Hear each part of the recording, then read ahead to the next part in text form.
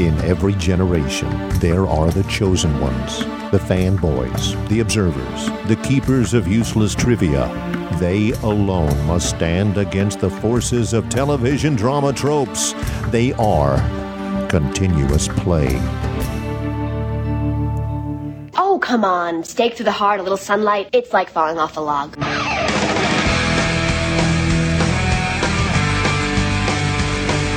Welcome to Continuous Plays, The Art of Slaying, a Buffy the Vampire Slayer retrospective, featuring Brian Thomas. Don't make fun. I work long and hard to get this promise. And Jay Newcastle.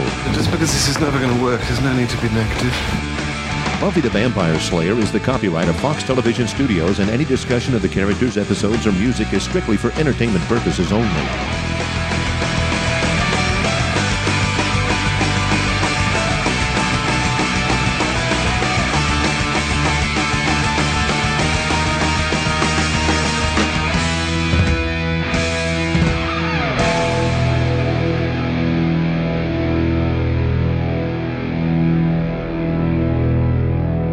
Welcome to The Art of Slaying, a Buffy the Vampire Slayer retrospective. I'm Jay.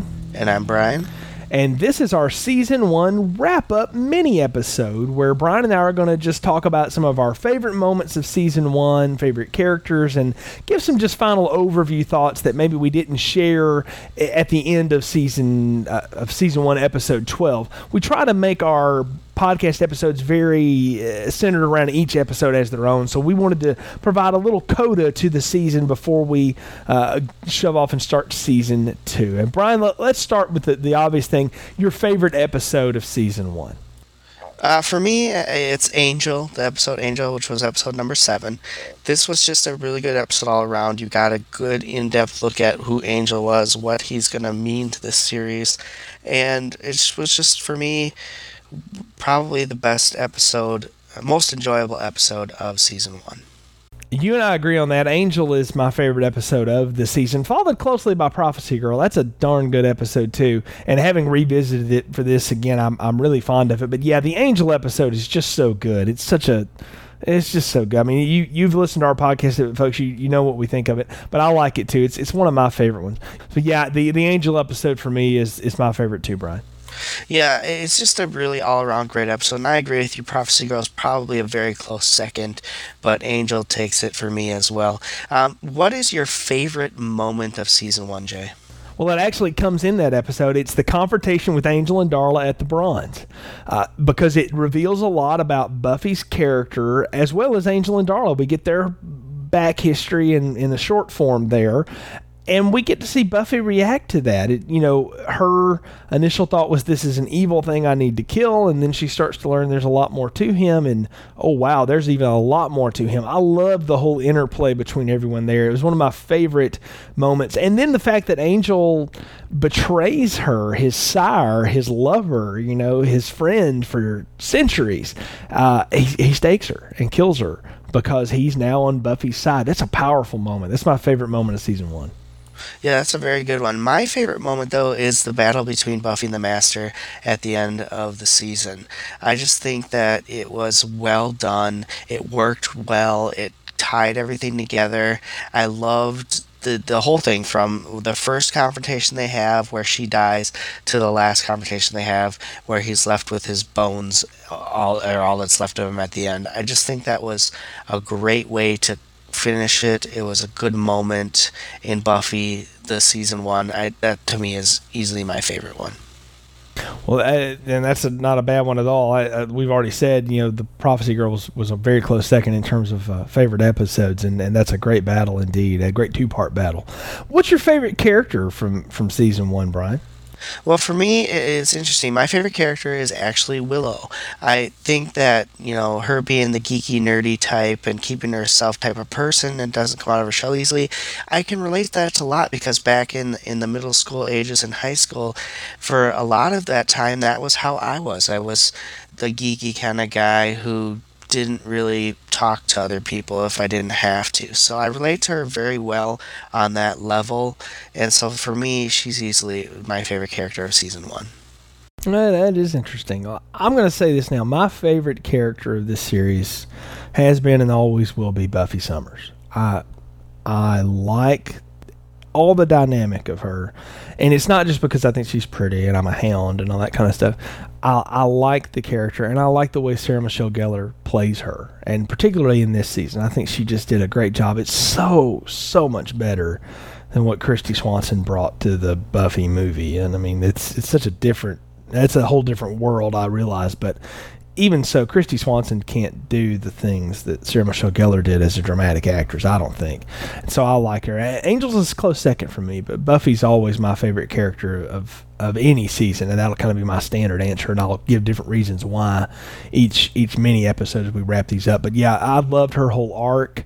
The times when she got to be a goofy teenager, like as a cheerleader, or the May Queen thing, all that stuff, or when Willow had a boyfriend and she didn't tell me about this, and then the times when she had to accept her destiny and be responsible. You could see a lot of maturity there. And then up into that last fight when she wakes up when she's resuscitated by Xander, and she's like, no, I feel strong. And the look on her face is, and on top of that, I'm kind of hacked off right now and I want to go kill something. And then she goes and does it. I love that. It's really, really cool. So Buffy's my favorite character of season 1. Awesome. Well, while we wrap up things, let's look at how our characters progressed through this series. Very briefly, go through some of these. Starting with Xander. Xander started off in this season as kind of the nerdy, cowardly character, but then he really got to be kind of the brave, courageous guy towards the end.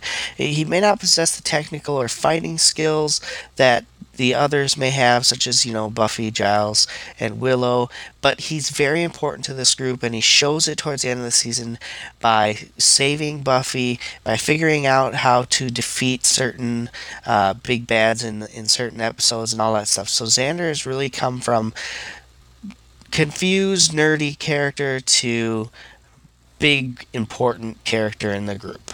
Well, I think you said it best in the last episode. He's the right-hand man. Willow, you look at her, she's the shy wallflower, kept to herself.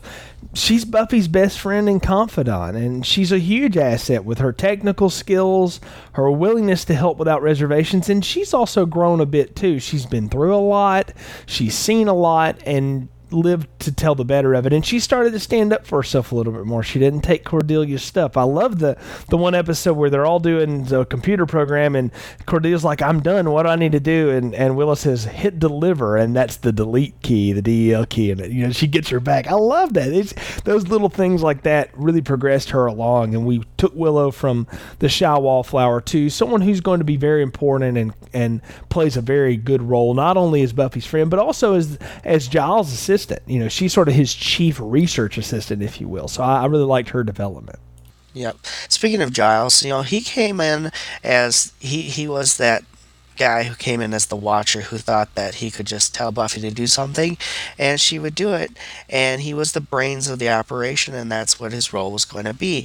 He progressed throughout this season to be very compassionate. He is a very big father figure to Buffy.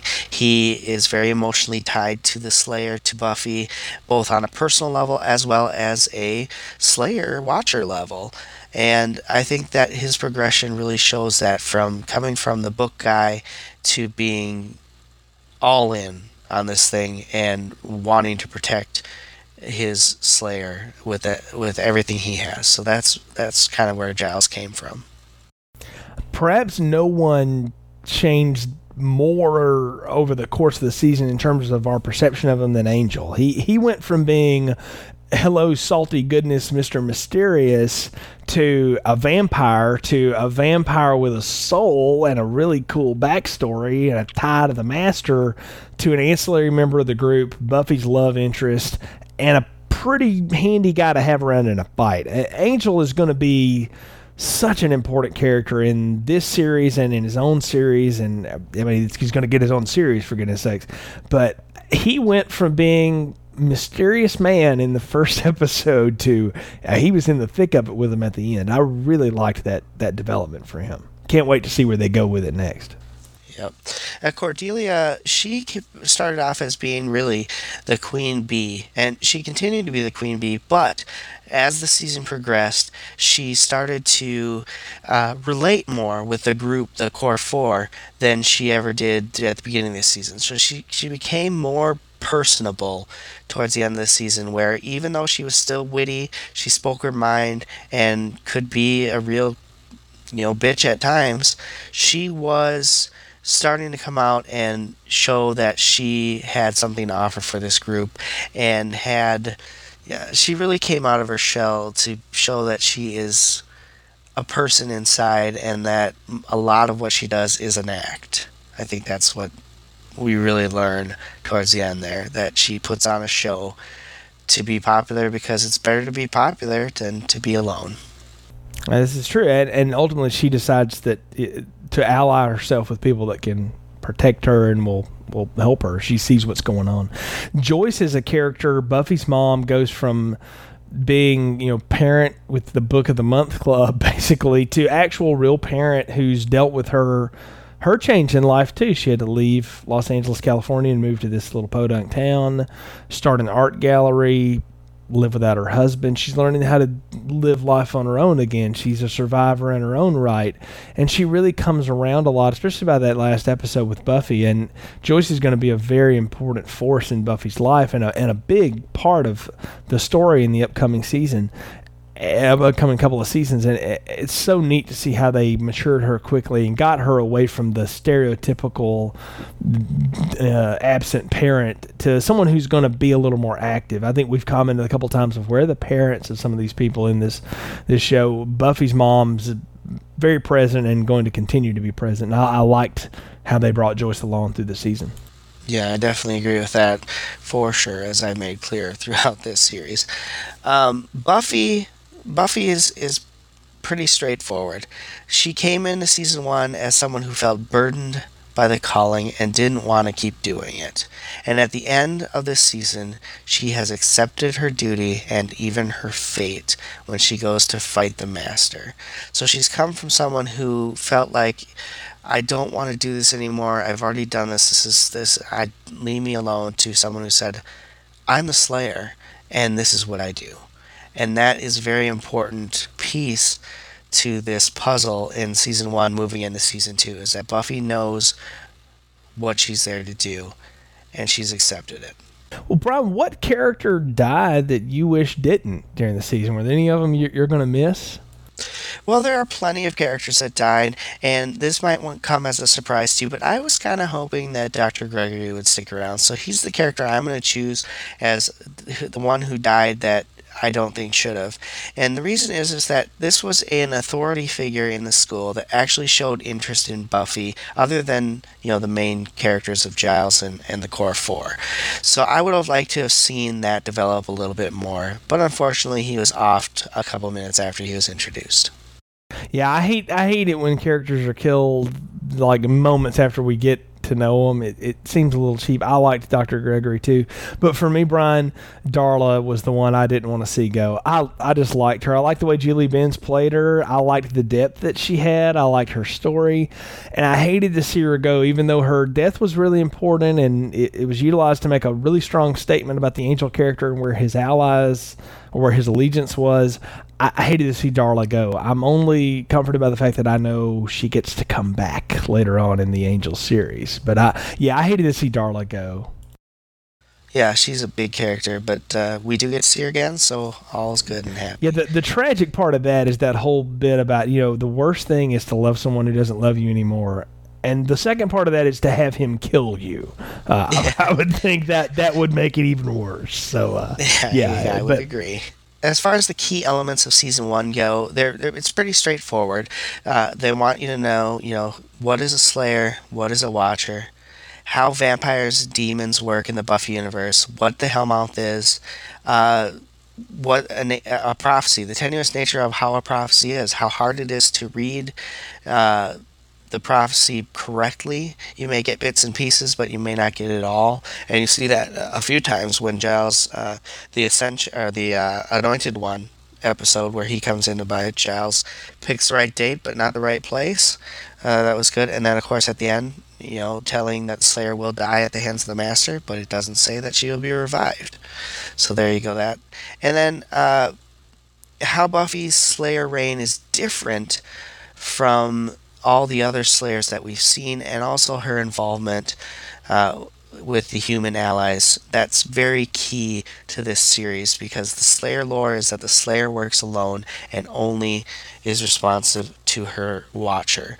And this is all thrown out the window with Buffy. She's got a group of fighters that work with her in Xander and Willow and Giles. To that effect, it has more than just a Watcher. He actually gets involved physically, where most Watchers, you get the feeling they do not do that. So that's the key elements I think you take out of season 1.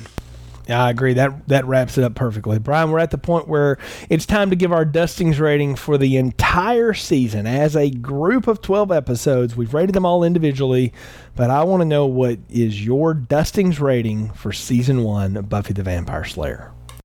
Well, while this is not the strongest season of Buffy that they have, for me, I'm still going to give it a 3 out of 4 dustings, and that's because it's very essential that you watch the season before going on to other seasons, because so much of the Buffy world is set up right here in this season that I know, Jay, you started in the season 2, you had to go back and catch up on all this, but I think it's key that if you're just starting this series, you do watch season 1 first, because there's so much that you may miss in season 2 if you just start there. There are bad episodes in this season, as you will see through all seasons, but overall, it's very enjoyable, and I can go back and watch almost every one of these episodes multiple times, so 3 dustings for me. You know, I teeter on a line with this one, Brian, because I agree with you. This one is important. I've always considered this to be the prologue to the Buffy story and the bulk of the Buffy story that's coming up. And it's important because everything gets set up here, stuff that they're going to continue to pay off through seasons 2, 3, 4, 5, even into 6 and 7. So it's important to have. As you said there and reminding people, when I started watching this show, I started watching it in season 2. So I had to catch up on it in syndication and through friends who had videotaped it and stuff like that. And then ultimately didn't see it all as a collective until I bought the DVDs some years later. I think I had caught about 8 of the 12 of them through different viewings. And I had the bookends, the front and the back of them, and I had Angel and then a few in the middle. So I knew enough to move forward, you know. There's a lot of chaff here. There's a lot of stuff you don't need at all, okay? But it's not bad. In reality, you only need to see a few of these in order to get everything to move forward to season 2. There's even some gems, though, found in the bad episodes. There's some funny stuff in there, you know. As a whole, some things work clearly better than others. They figure that out and get the formula right. So for me, I'm going to give this one a 3 dustings. It's barely on the 3 line for me, though, okay? But I would give it a 2.5 if we allowed half dustings here, but we don't. So I'm going to go 3 out of 4 dustings, too. I do think there's so much important here that you need just to understand what universe you're in, that it's essential. And for me, if you want to know my thoughts on the most essential episodes, I really think you need Welcome to Hellmouth, The Harvest. I think you need an episode like The Witch. You need Angel. You need one like Puppet Show, Nightmares, and maybe Prophecy Girl. I think those would be my must-sees out of this one to move forward. Everything else I think you can pick up on as you go. But even the bad ones, they're not awful. It's still some of the best television that was ever produced. So I'm with you. This is a 3 dustings for me, and I'm really glad to have revisited this season. And folks, that's the end of our season 1 retrospective of Buffy the Vampire Slayer. But boy, we've got a lot for you here. In addition to our 12 episodes of retrospective and this little mini wrap-up episode, Brian and I have gone back and watched the unaired Buffy pilot. We call that one episode 0, so you can check out our retrospective and thoughts on that and the casting and all the changes they made and stuff. And we've even bitten the bullet and watched the Buffy the Vampire Slayer movie for you folks, and that's going to be a part of our season 1 retrospective release here. You can listen to Brian and I do the Continuous Play Podcast movie review. It actually works a little different. If you're familiar with our Continuous Play Podcast movie reviews, it's going to work a little bit more like we structure these episodes here for the TV show. So a little different take on a movie review, but we are doing that for you so you can enjoy it. And we certainly are glad you've been along for the ride and hope you'll stay with us. Stay up to date on information about upcoming episodes by going to our website, www.continuousplaypodcast.com/Buffy, and you'll find everything there. Sign our guest book, leave us a message, let us know what you think, ask us questions, send us email, write us reviews on iTunes. We appreciate all of your feedback. For Brian, I'm Jay. Thank you for joining us on The Art of Slaying and Continuous Play. Buffy the Vampire Slayer is the copyright of Fox Television Studios, and any discussion of the characters, episodes, or music is strictly for entertainment purposes only.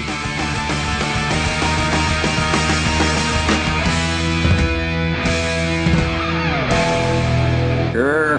Arg.